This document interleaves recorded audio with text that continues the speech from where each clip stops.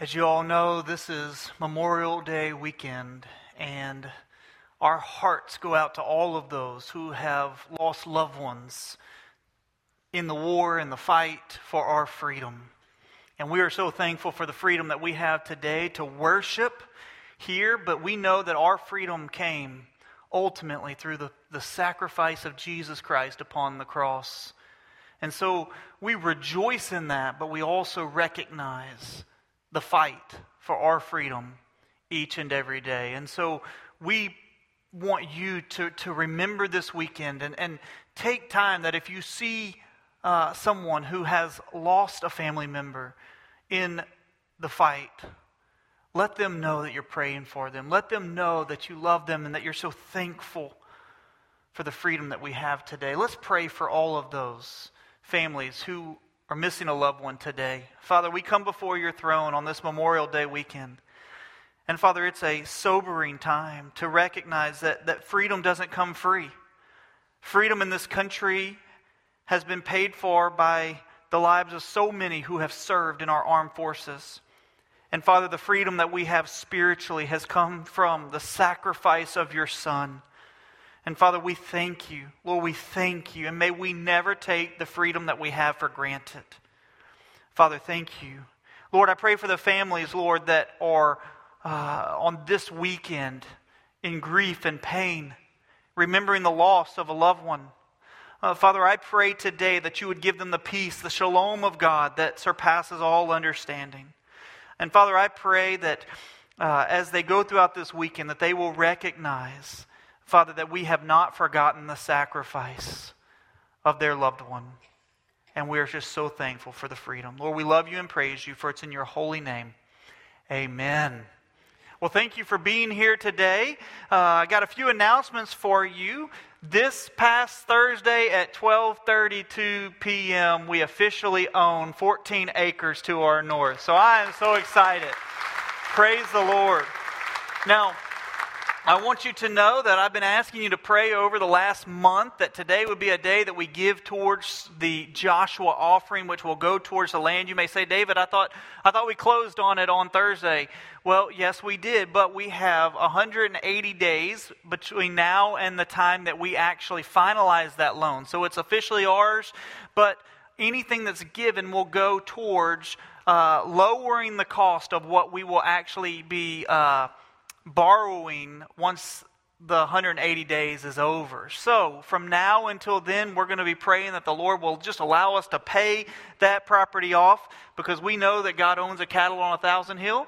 We know that it's all His, and so we're just going to seek the Lord. And so today, at the end, we're going to give in our tithes and offering boxes. If you place on that for the Joshua, that will go directly to the debt payment or to the land purchase. There's two other things that you can do, not only just give, but you can also pray for wisdom as we seek out a master plan for the property, but also you can share your ideas online, or you can share at the welcome desk. They have a thing that you can fill out. Love for you to let us know about your thoughts and ideas as we pray about putting together a master plan for that property. We also have Kids Discovery Camp coming up on June 19th through June 23rd. Registration closes on May 31st. I was told that we're almost full.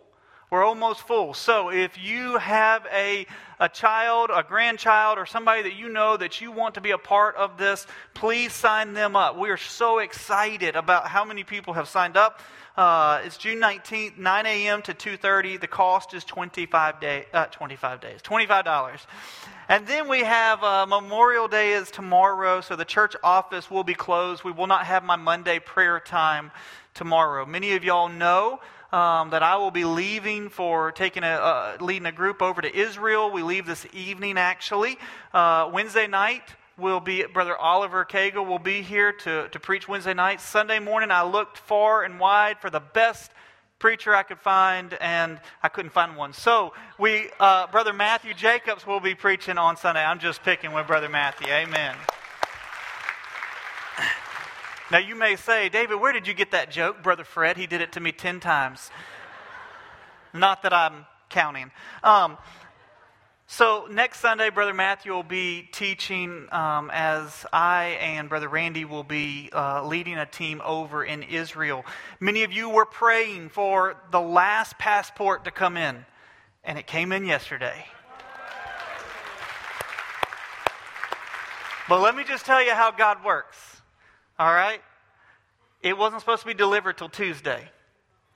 But the family went to where the passport was, sitting in this Big Mac truck, and we started praying for favor, and after talking to probably 10, 15 different people, asking, is there any way that we can get that piece of mail out of that truck?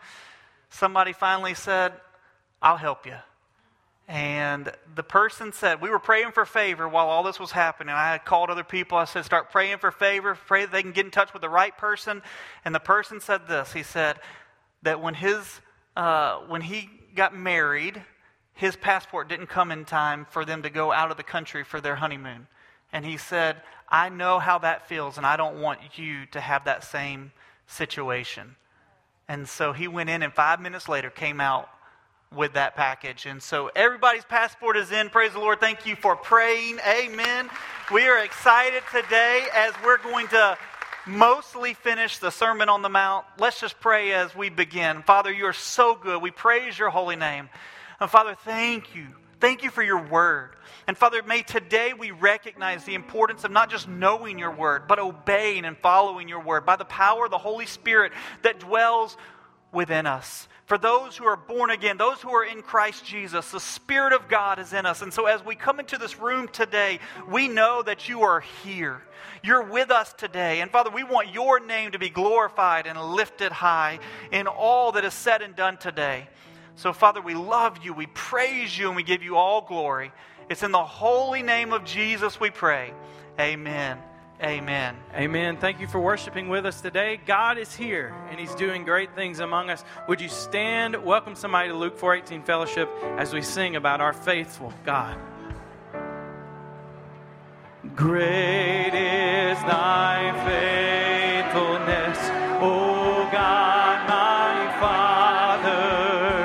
There is no shadow of turning with thee.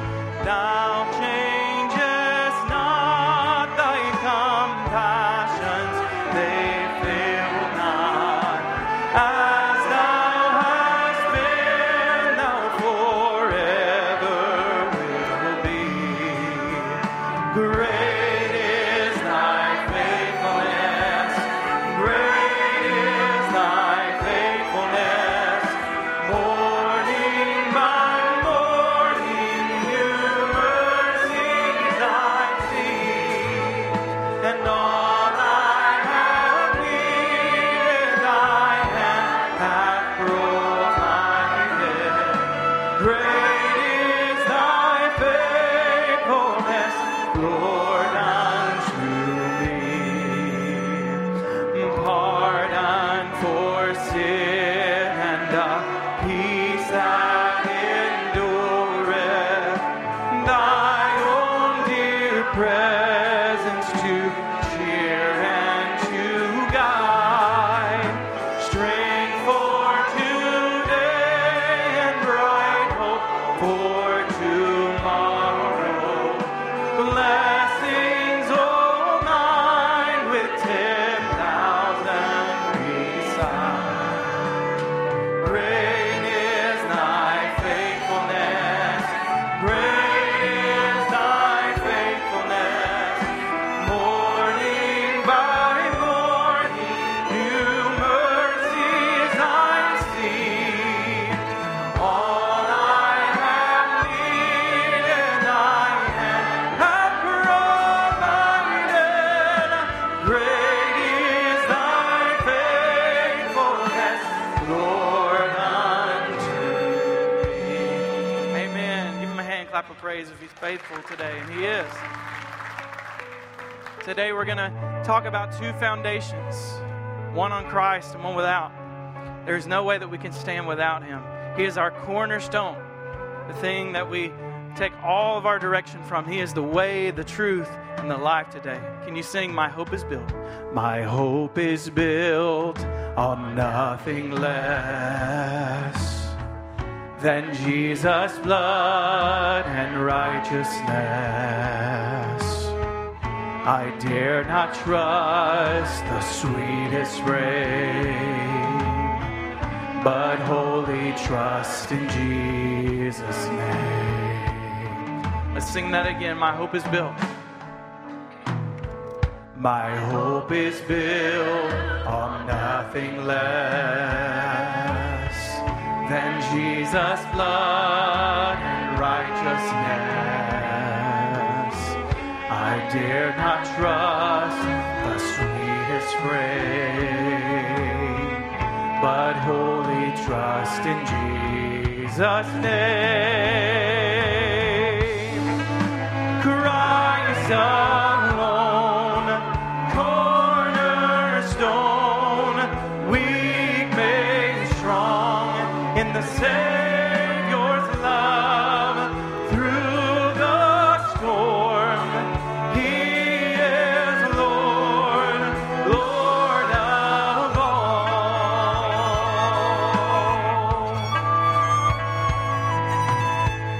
When darkness seems to hide His face,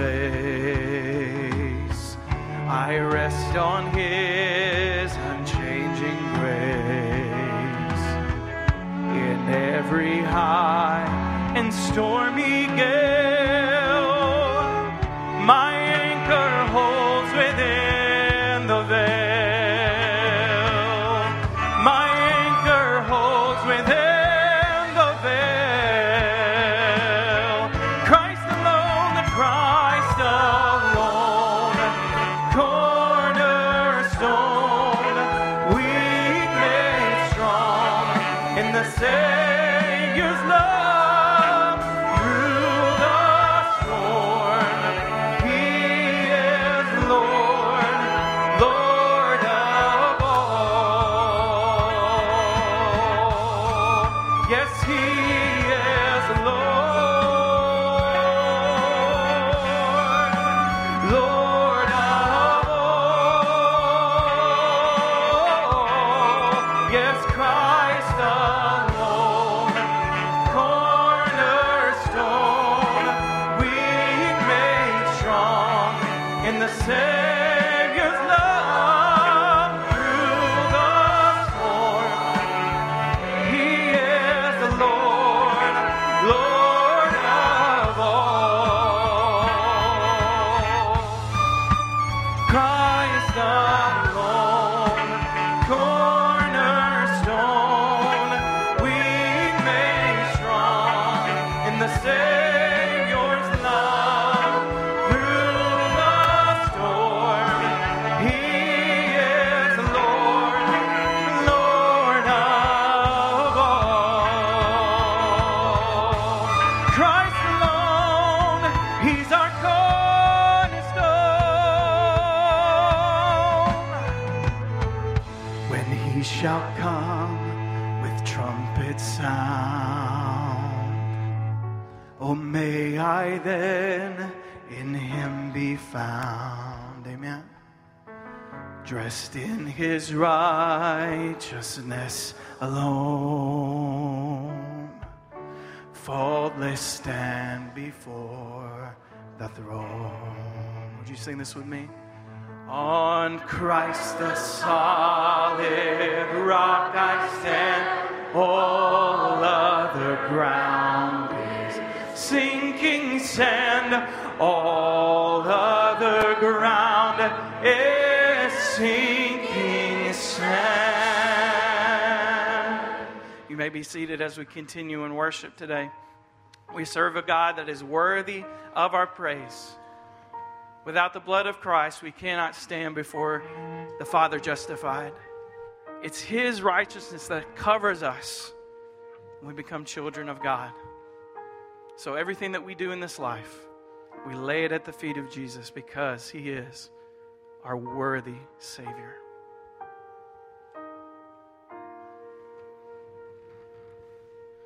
Oh, All the saints and angels, they bow before your throne. All the elders cast their crowns before the Lamb of God and sing, you are worthy of it all. You are worthy of it all.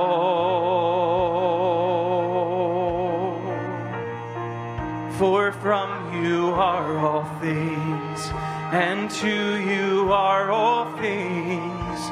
You deserve the glory.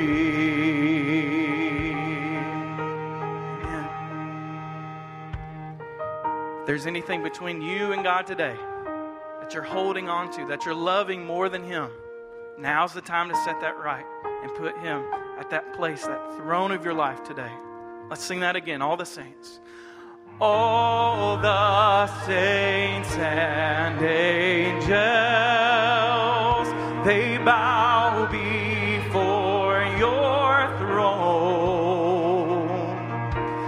All the elders cast their crowns before the Lamb of God and sing, you are worthy of it all. You are worthy of it all. For from you are all things, and to you are all things. You deserve the glory. Let's sing it again, sing it out, sing it to Him. You're worthy of it all. You are worthy of it all.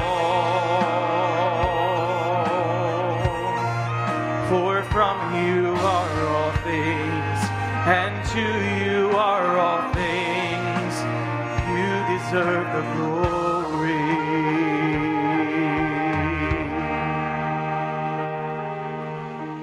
I will extol you, my God, O King, and I will bless your name forever and ever. Every day I will bless you, and I will praise your name forever and ever. Great is the Lord and highly to be praised, and His greatness is unsearchable. One generation shall praise your works to another and shall declare your mighty acts. On the glorious splendor of your majesty and on your wonderful works I will meditate. Day and night, night and day, let incense arise. Day and night, night and day, let incense arise. Day and night, night and day, let incense arise. Day and night, night and day, let incense arise. Day and night, night and day, let incense arise. Day and night, night and day, let incense arise. Day and night, night and day, let incense arise. Day and night, night and day, let incense arise. You are worthy of it all.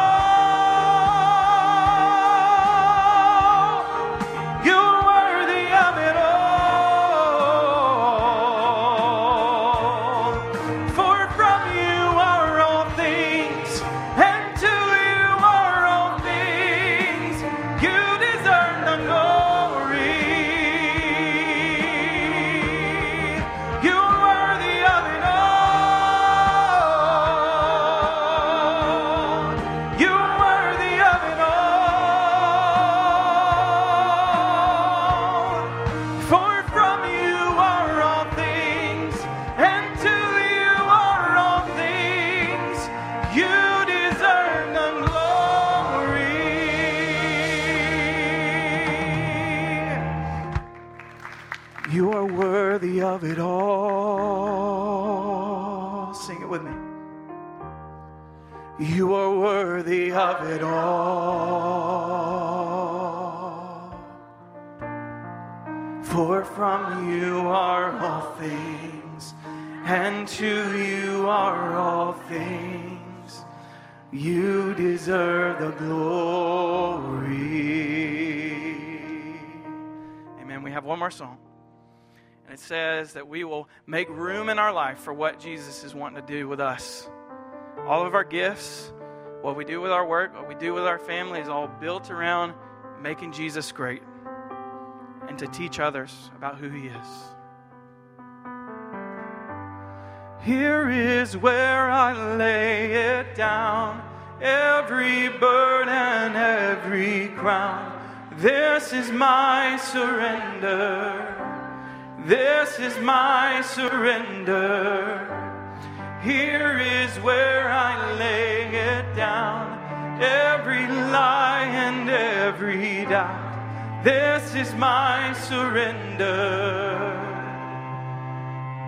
And I will make room for you to do whatever you want to do whatever you want to, and I will make room for you to do whatever you want to do whatever you want to. Here is where I lay it down, every burden, every crown. This is my surrender. This is my surrender. Here is where I lay it down, every lie and every doubt. This is my surrender. And I will make room for you to do whatever you want to do whatever you want to, and I will make room for you to do whatever you want to do whatever you want to, and I will make room for you, Jesus, to do whatever you want to do whatever you want to, and I will make room for you to do whatever you want to do whatever you want to. Oh, Jesus, change us, Lord, make us into your image, Jesus. Shake up the ground of all my tradition, break down the walls of all my religion. Your way is better. Your way is better. Shake up the ground of all my tradition, break down the walls of all my religion. Your way is better. Your way is better. Shake up the ground of all my tradition, break down the walls of all my religion. Your way is better. Your way is better. Shake up the ground of all my tradition, break down the walls of all my religion. Your way is better. Your way is better. And I will make room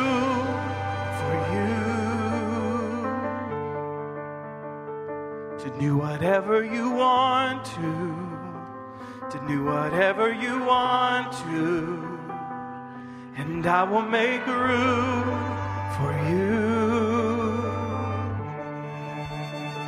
to do whatever you want to do whatever you want to. Here is where I lay it down. You are all I'm chasing now. This is my surrender.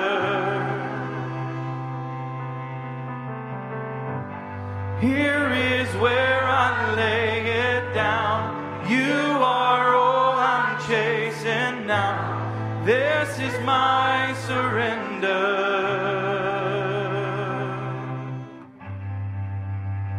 Amen. Let's pray together.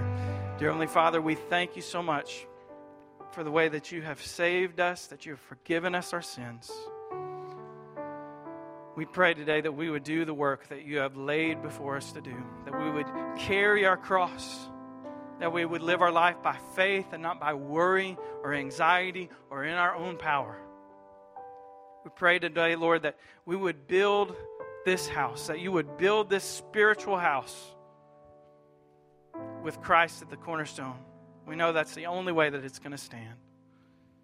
And we know that there will be a day where we will see you face to face, our King and our Savior and our Lord. Our faith will become sight, but until that day, allow us to do the work. Allow us to understand the grace that you have given us in full. We thank you for your Holy Spirit that is leading and guiding and directing us, Lord. And for those that do not yet have the Spirit with them, that have not accepted you as Savior, Lord, we pray for opportunities to go in Christ, that we would know all that we need to know, that we would grow together in Christ, and that we would go in you to all the world. Let it be today, Lord. In Jesus' name we pray. Amen.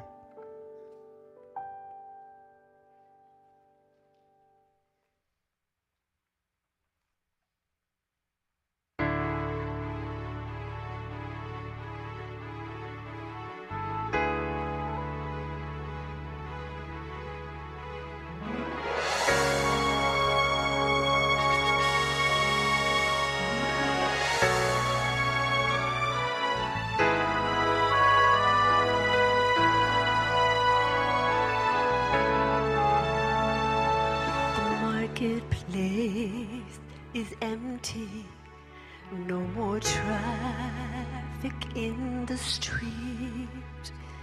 All the builders' tools are silent, no more time to harvest wheat. Busy housewives cease their labors, in the courtroom no debate. Work on earth has been suspended as the King comes through the gate. The King is coming. The King is coming.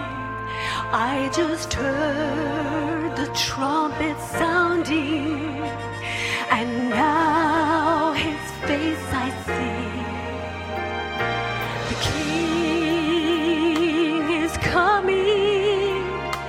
The King is coming, praise God, He's coming for me.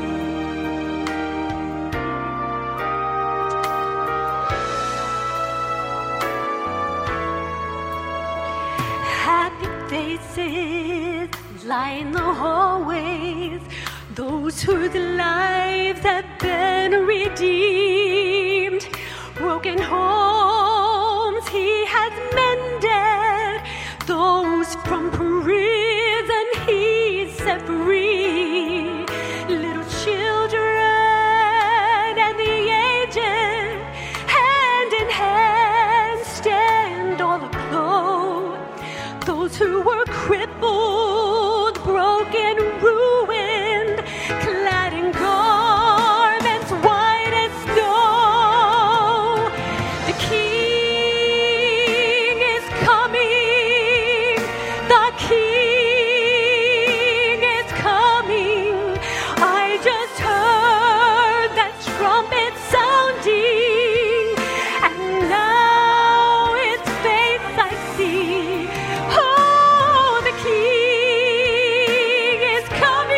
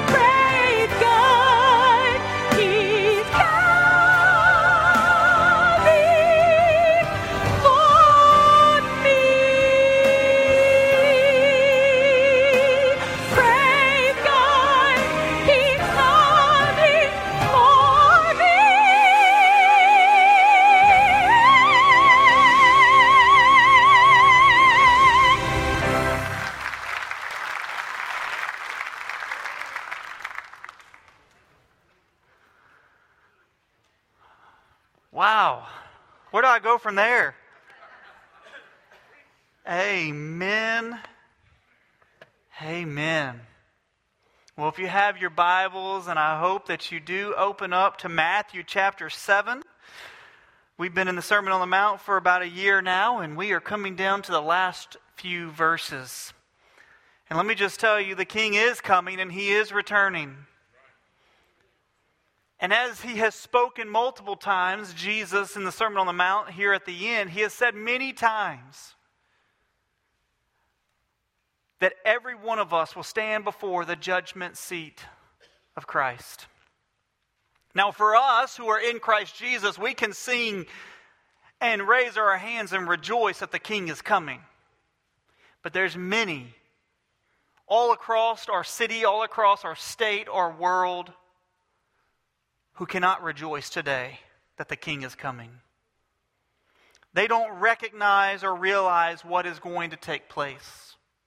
I shared with you last week that we must be sharing the truth of the gospel, that there's a difference between a religion and relationship.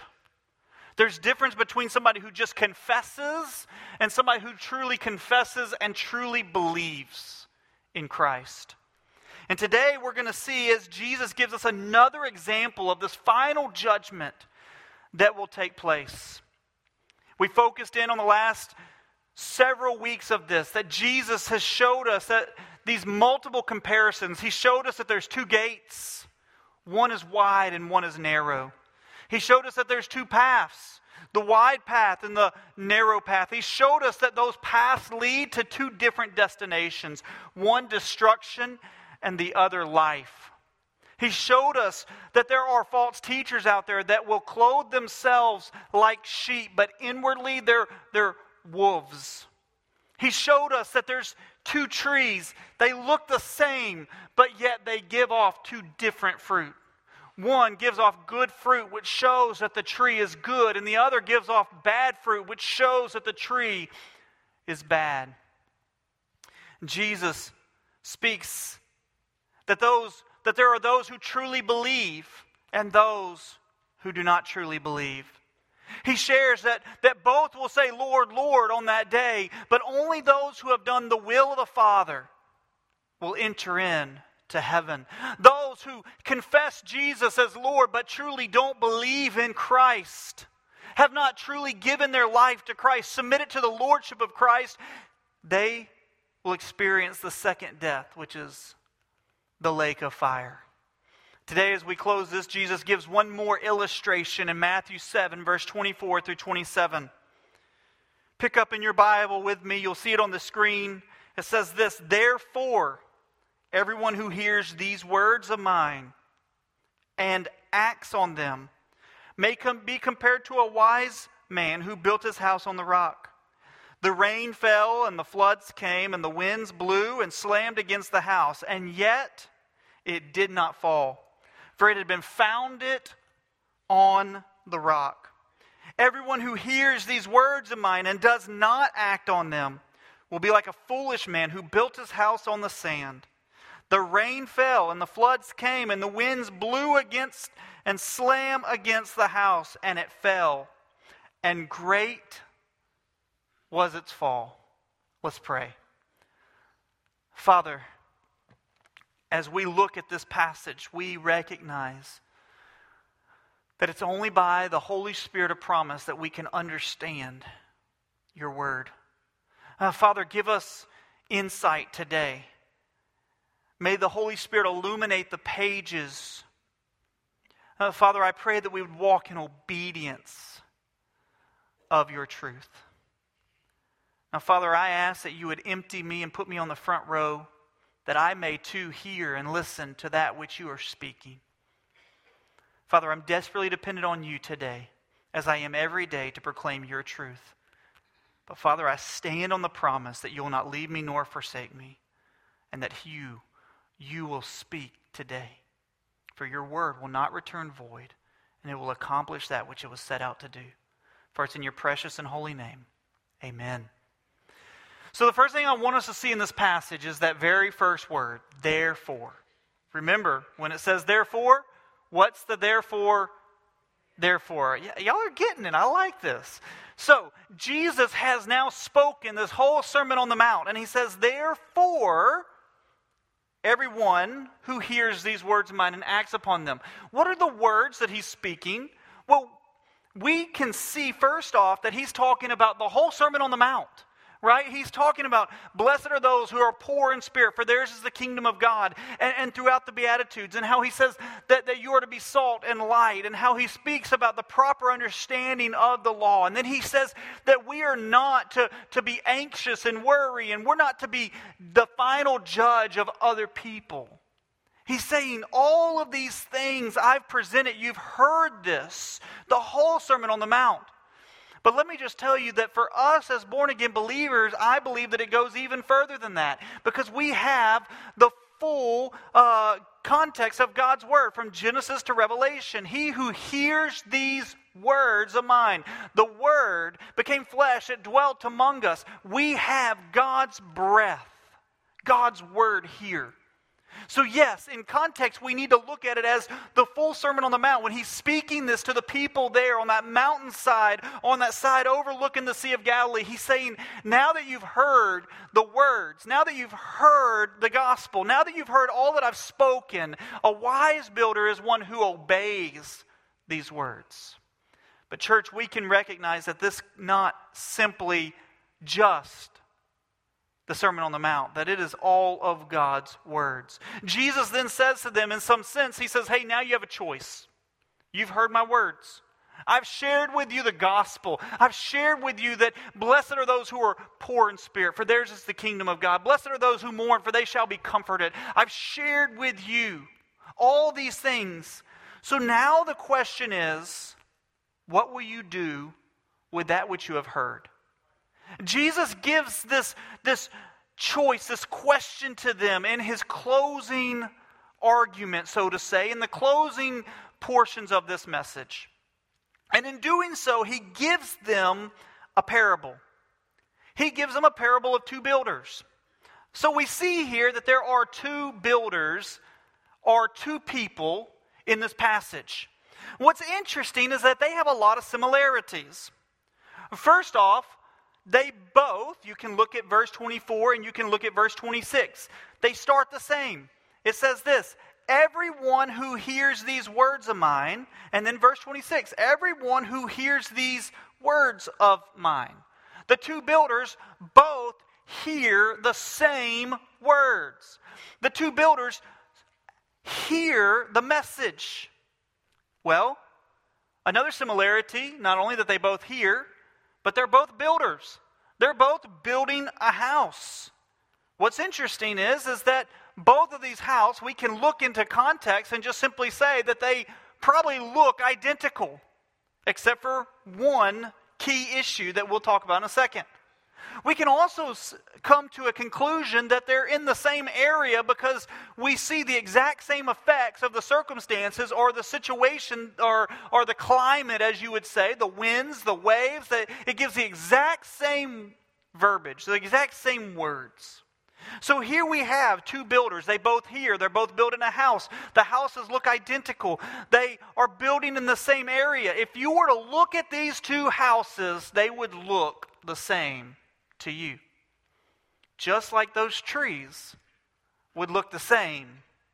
But there's one glaring difference. Now, when I say glaring, it's not something that we could just see from the outward. And that is this, the choice. Whether they will act upon God's word or whether they will be foolish and not act upon God's word.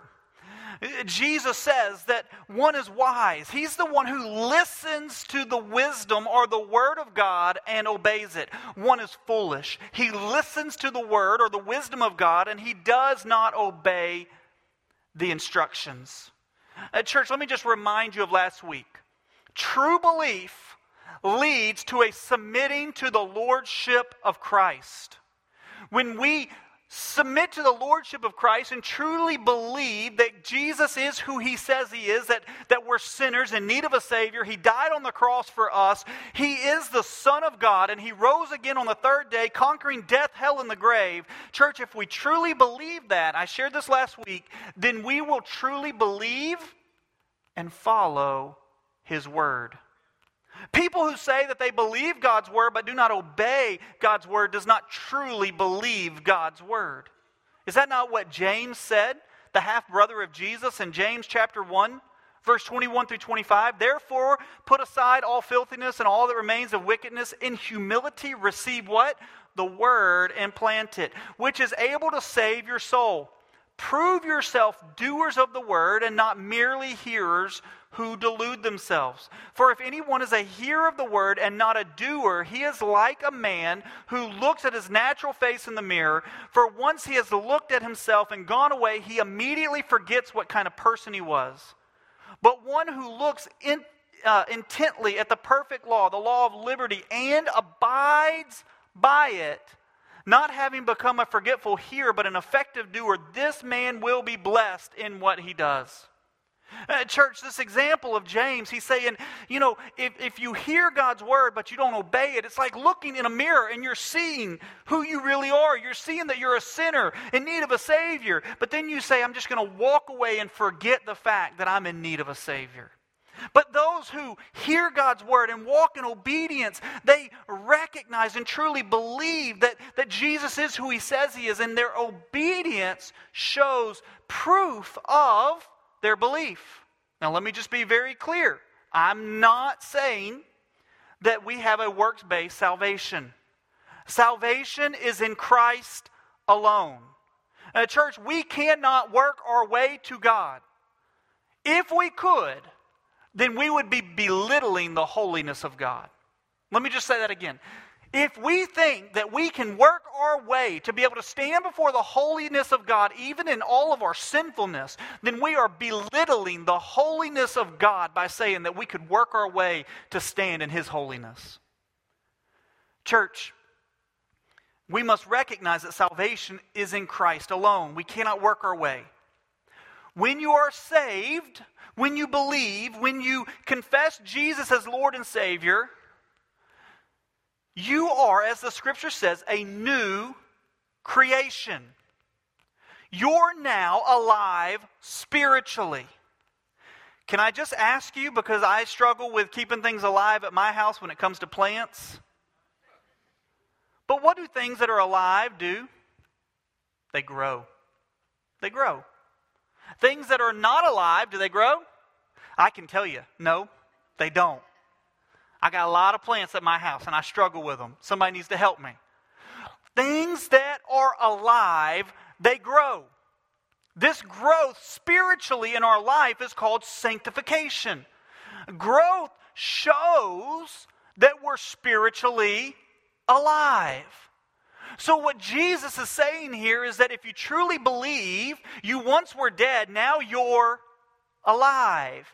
And if you're truly alive, you're going to what? Grow. And ultimately, things that are growing, that are alive, produce what? Fruit. So church, when we look at this, what Jesus is saying here is not that you earn your salvation by working your way, by doing all these good works. There's many that will say, look at all the works I did. And he'll say, depart from me, I never knew you, you worker of iniquity. You worker of lawlessness.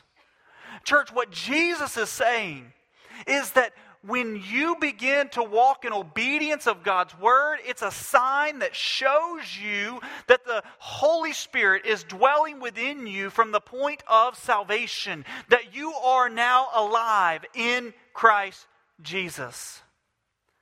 Listen, if you were here Wednesday night, we talked about this incredible gift of the Holy Spirit. Jesus, as he was leaving his disciples in John 14, verses 1 through 6, he says, let your hearts be troubled, believe in God. And he says that he's going to prepare a place, right? He says, if I go, I'm going to what? Come back and receive you. Then Jesus gives that incredible statement in verse 6, I am the way, I am the truth, I am the life. No one comes to the Father except through me. And then he goes on down and he says, hey, listen, don't be worried, but God the Father, He's going to send the Helper. Look at what it says in verse 26 of chapter 14. The Helper, the Holy Spirit, whom the Father will send in my name, will teach you all things and bring to your remembrance all that I said to you. Church, the Holy Spirit, a promise. When we come to know Christ as our Lord and Savior, we once were dead, now we're alive, and we're filled with the Holy Spirit, a promise.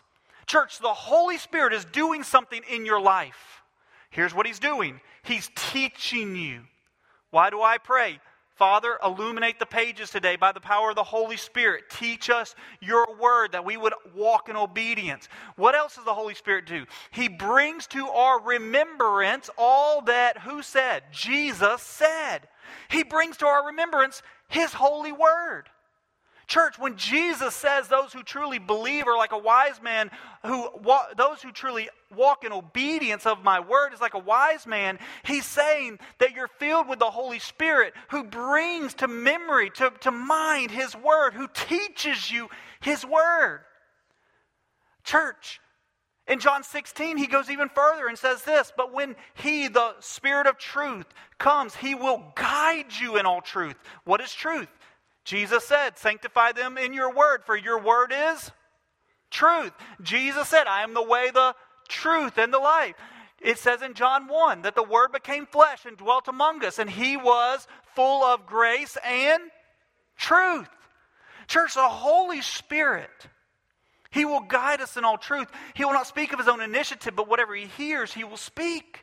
And He will disclose to you what is to come. He will glorify me, for He will take of mine and will disclose it to you.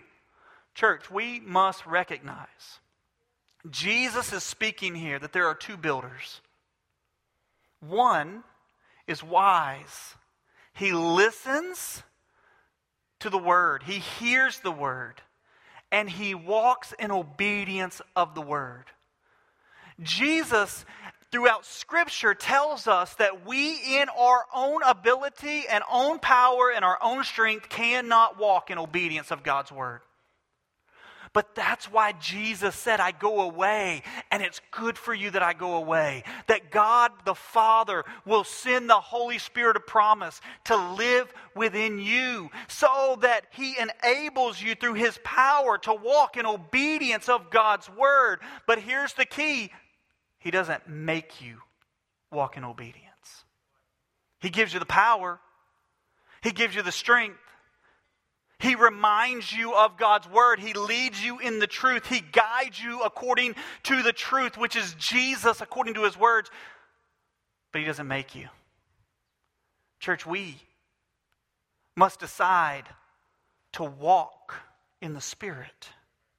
The Scripture tells us in Galatians chapter 5, he who lives, maybe it's 5, Galatians 5, he who lives by the Spirit must also what? Walk by the Spirit. That word walk means to follow in, to obey that which was spoken. If you're walking in the Spirit, then you are obeying the Holy Spirit in you. Now, I just want to go even further because this just makes my head hurt in a good way. I get overwhelmed. You know, I like to get overwhelmed by God and not by circumstances. But this is what just overwhelms me. Is that the Holy Spirit of promise, who enables us to walk in obedience of God's word, is with us always. The Scripture says forever. And here's the beauty of it. Jesus, God the Father, they sent the Holy Spirit not just to float around on this earth, but to dwell in you and me. Church, I'm getting on a plane in just a little bit. And guess what? The Holy Spirit's going with me. But you know what's cool? It's going to be right here with you. Church, think about this. The Creator God of the universe. It says that they were all there in the beginning creating. It's incredible that God, the Creator, would put His Holy Spirit inside of you and me. Church, if that doesn't overwhelm you, then I don't know how to overwhelm you. And here's the interesting thing, and I shared this Wednesday night. But here's the interesting thing. Oftentimes we get too focused on all the things around us instead of focusing in on the true temple of God, which is us. Listen, I shared this Wednesday night. Churches split over the color of carpet because they're arguing over it. Can I tell you, this is just a room. This is just an auditorium. You and I, we are the temple of God. The Holy Spirit dwells in us. God has placed His sanctuary in you. He's placed His sanctuary in me and filled it with the Holy Spirit of promise. Yes, I want this room to be beautiful. I want it to be lovely. I want it to look nice. But let me tell you something. I'm more focused on the heart of the people than I am of this room. Let's keep going. We see that there are two builders. We also see that there are two foundations. Now, I've built a house. Promise I won't do it again. I don't need to say that. Because once you say you won't do something, then, But I've built a house before. And can I tell you, I never knew how important a foundation is. When I first moved to Mobile, I was looking for a house to purchase. And I walked in this one house. I was like, man, this house is beautiful. It's nice. It's just incredible. I really like it. But then we got into the den area. And you could put like a golf ball, and it would roll down to the other side. I was like, man, from the outside, this place looks really nice, but what's happening here? You're kind of walking downhill. So we got up underneath the house. And guess what? We found out. It's got a bad foundation. The house was falling in on itself. The house wasn't supported. Jesus says that there are two foundations here. Two builders, two foundations. Luke chapter 6 gives us an even clearer understanding of these two foundations. Look at what it says in verse 46 through 49. Jesus says, "Why do you call me Lord, Lord, and not do what I say?" He says, "Everyone who comes to me and hears my words and acts on them, I will show you whom he is like.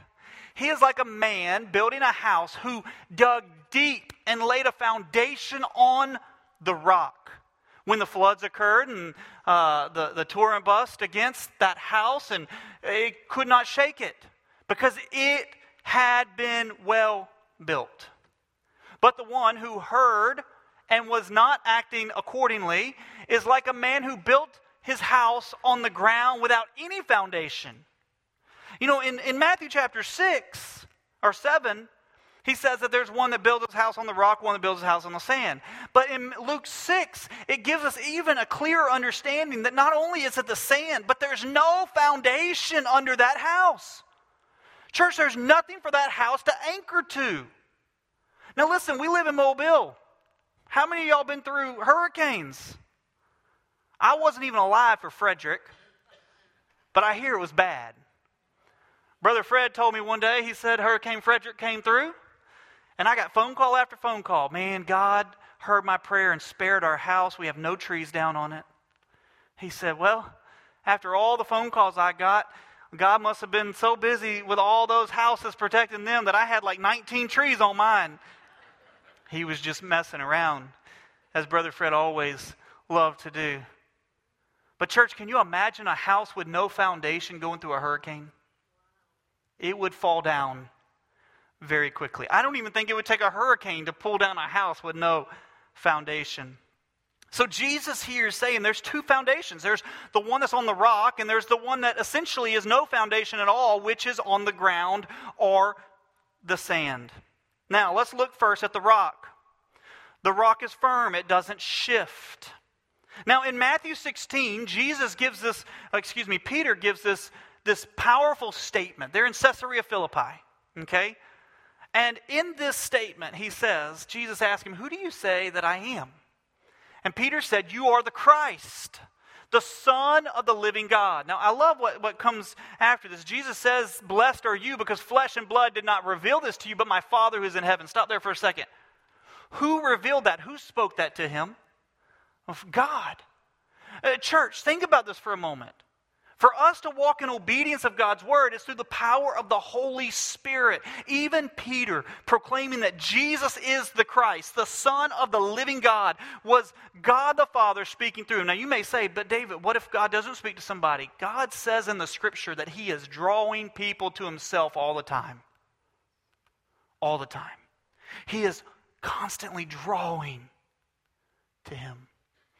Jesus said, "Blessed are you for being able to speak this." It says this, "I also say to you, Peter, that upon this rock I will build my church, and the gates of hell will not overpower it." Church, I want you to know that word rock there's many things that we can look at. We can look at the area, and I've shared that with you about how it was a pagan area of Caesarea Philippi that Jesus was saying, "On this rock I will build my church." And I believe that is significant because Jesus was saying that the church is going to be in the midst of a pagan world, but the church is going to grow, and the gates of hell will not be able to prevail against God's church. But can I tell you that another thing that I see here is that the church will be built on the rock. Who's the church? We're the church. That's why I call this the church house. Because the church is here. We're the church. And he's building the church on what?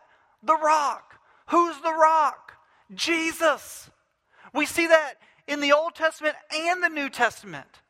Church, we must recognize that in this situation here in Matthew 16, Jesus is speaking to Peter and he's saying, hey, that confession, upon your confession that you're speaking, that I am the Christ, the Son of the living God, it is upon that you will build the church, that the church will be built, and I said Jesus says that he will build his church. I want to make sure I correct that because Jesus is the one who's doing that.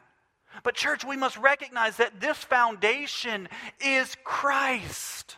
Those who listen and hear and obey God's word are building their life on the foundation of Jesus Christ. John 1 says the word became flesh, dwelt among us. Church, when we listen and obey, we're like wise builders who build our house upon the rock. The word of God, that's what I love. The word of God, it will stand forever. Isaiah 48, the grass withers, the flowers fade, but the word of God will stand forever. Matthew 24:35, heaven and earth will pass away, but my word will not pass away. Church, do you want to build your life on something that will stand forever, or do you want to build your life on shifting sand? You want to build your life on something that will never change? Or do you want to build your life on something that's changing constantly? Church, we see that there are two foundations, the rock, Jesus Christ, the Word of God that you build your house upon, or the sand, which is actually no foundation at all. Church, it's shifting sand. Think about building a sandcastle. How quickly does it fall? Listen, the culture, when you build your life on the sand with no foundation in Christ, you're building your life on the culture and the direction of this world. The culture continues to change and to shift. That which you thought was right one day is offensive the next. That which you thought was secure one day, just a few days later, is taken away. The culture and the world's view will constantly change. Let me tell you why it'll change. Let me tell you why it's shifting sand. It will continually change because the enemy has to keep lying and lying and lying to culture. Because here's what's happening. People believe the lie of the enemy, they walk in it, they're not satisfied. Because true satisfaction or peace and joy and all of that comes from who? Christ. And so the enemy lies, they believe that, they walk in it, they find destruction, they find pain, they find hurt. And so the enemy says, well, it's actually this. And so then they start running that direction. And then they say, all I found is pain and hurt here. And so the enemy says, we'll just go a little bit further and go a little bit further until ultimately what? Destruction. Death. Church, you have two identical houses. And by looking at them, they both look good. But the problem is that underneath it all shows the reality that there's two different foundations. You know, it's interesting that Jesus has been showing us over and over in the Scripture that there will be a lot of people who will look religious, will have a confession, but their foundation is truly on sand. Remember the wolves? They're dressed in sheep's clothing, but inwardly what? They're wolves. They're different on the inside. And the only way to know the difference is to test their teaching by the Holy Spirit, by the Word of God. What about the two trees? The only way for us to know the difference between those two trees is to test it by looking at their fruit that comes forth from their lives. And now we see two houses that look the same with two different foundations. So how do we know the difference between the two houses? The Scripture tells us. It says this: the rains fell on both, and the floods came on both, and the winds blew and slammed against both. One stood and one fell. Church, the truth is revealed when the storms of life come. Let me just go back and say that. The truth is revealed for the ravenous wolves by looking and testing what they're speaking according to the Word of God. The trees are verified by their fruit that comes forth from their life. Good tree bears good fruit, bad tree bears bad fruit. Those with a foundation of sand versus those with a foundation on the rock will be shown through the storms that come in life. John Stott says it this way: it may be the storm of crisis or calamity that uncovers the genuineness or falseness of their claim to faith. If not the storms of life, certainly the storm of the day of judgment will reveal that which is hidden. So, church, there's two builders, there's two foundations, and there's two results. There's two results. Let me just remind you that in Galatians chapter 6, it says, God shall not be mocked, you shall reap what you sow. Church, there's two different results. For the wise builder who obeyed God's word, heard it and obeyed it, it says that the house stood. For the foolish builder who heard God's word and did not act upon it, it says that great was its fall. So let's just look at that for a minute. When trials of life come, the one whose foundation is on the Word will stand. Let's think about this, the trial of sickness. The trial of sickness. Have you ever gotten the phone call, hey, doctor says, hey, you have this, you have that. Sometimes they say this is curable, sometimes they say it's incurable, sometimes they tell you, hey, you have about this amount of time left. But see, for those who's built their life on the rock, the Word tells us that God's our healer, and so we can stand. The Word tells us that no matter what happens, God's ways are better than our ways. The Word tells us that our body is temporal, and it's groaning to be in the presence of the Lord. And it says this in 2 Corinthians, to be absent from the body is to be present with the Lord. Church, when your house is built upon the rock, and this trial of sickness comes, you're able to stand because that trial doesn't define you. You are born again. You are in Christ. You are a child of the living God.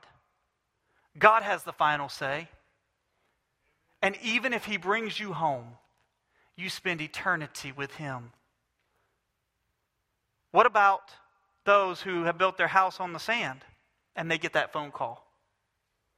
They're going to do everything they can, and I'm not saying that believers don't, but they're going to do everything they can to try to find some type of assurance and get some type of fix. Because ultimately they have no hope at the end of this life. What about the trial of the pain of loss? Maybe you are mourning the passing of a brother, a sister, a family member. Today on Memorial Day or Memorial Weekend, those that are mourning the passing of a loved one who fought in the armed services. Church, for those who have built their house upon the rock, we don't mourn as those with no hope. Paul said it. He said, I don't want you to be unaware, brethren, that we don't mourn as those with no hope. See, the Word of God tells us that we have hope. The Word of God tells us that we can have peace in the midst of the pain and the loss. The Word of God tells us That peace comes from crying out to God, as it says in Philippians chapter 4. The peace of God that surpasses all understanding will guard your heart and your mind in Christ Jesus. Church, the Word tells us that we stand upon, that in the midst of a loss of a brother or sister in Christ, that this is not goodbye, but this is we'll see you soon. But the world, who's built their house upon the sand, mourns without hope, has unanswered questions, can't figure out what's the meaning to all of this. Church, I have done way more funerals than I would like to. And the reason I say that is because I don't like doing funerals because it's painful, right? I love doing them to be with people, but it's painful, right? I wish that we would just eat of the tree of life and live forever. But can I tell you, I can't fathom a family going through a funeral without the assurance of the rock. What about the trial of losing temporal things like the loss of money or material things? For those whose house is upon the rock, the word tells us that this is not our home. The world tells us that all these things that were taken from us or stolen from us, well, they're going to burn up one day. The Word tells us that our treasures in heaven cannot be taken away. It can't be stolen. But if your foundation is on the sand, then when you lose everything, then you have nothing. You react to the situation, and oftentimes you find people trying to go back and have revenge against this person or that person, and anger just swells up in them, and they're trying for the rest of their life to regain all that they had. But church, for a born-again believer, we're able to say, hey, listen, that was just temporary things. I've been bought with a price. I'm a child of the living God. The storms of life seem so big, and they will show you the true foundation. But can I tell you that though the storms of life seem so big, in reality, they're nothing in comparison to the storm of judgment that is coming. Church, I've told you several times over the last few weeks that Jesus is speaking of the final judgment that is to come. There's a wide path leads to destruction. Those who do not do the will of the Father, they will experience the second death, which is the lake of fire. And now we see those who are foolish and do not hear, but do not obey God's word. Great is their fall. Church, the foundation will be shown on the day of judgment.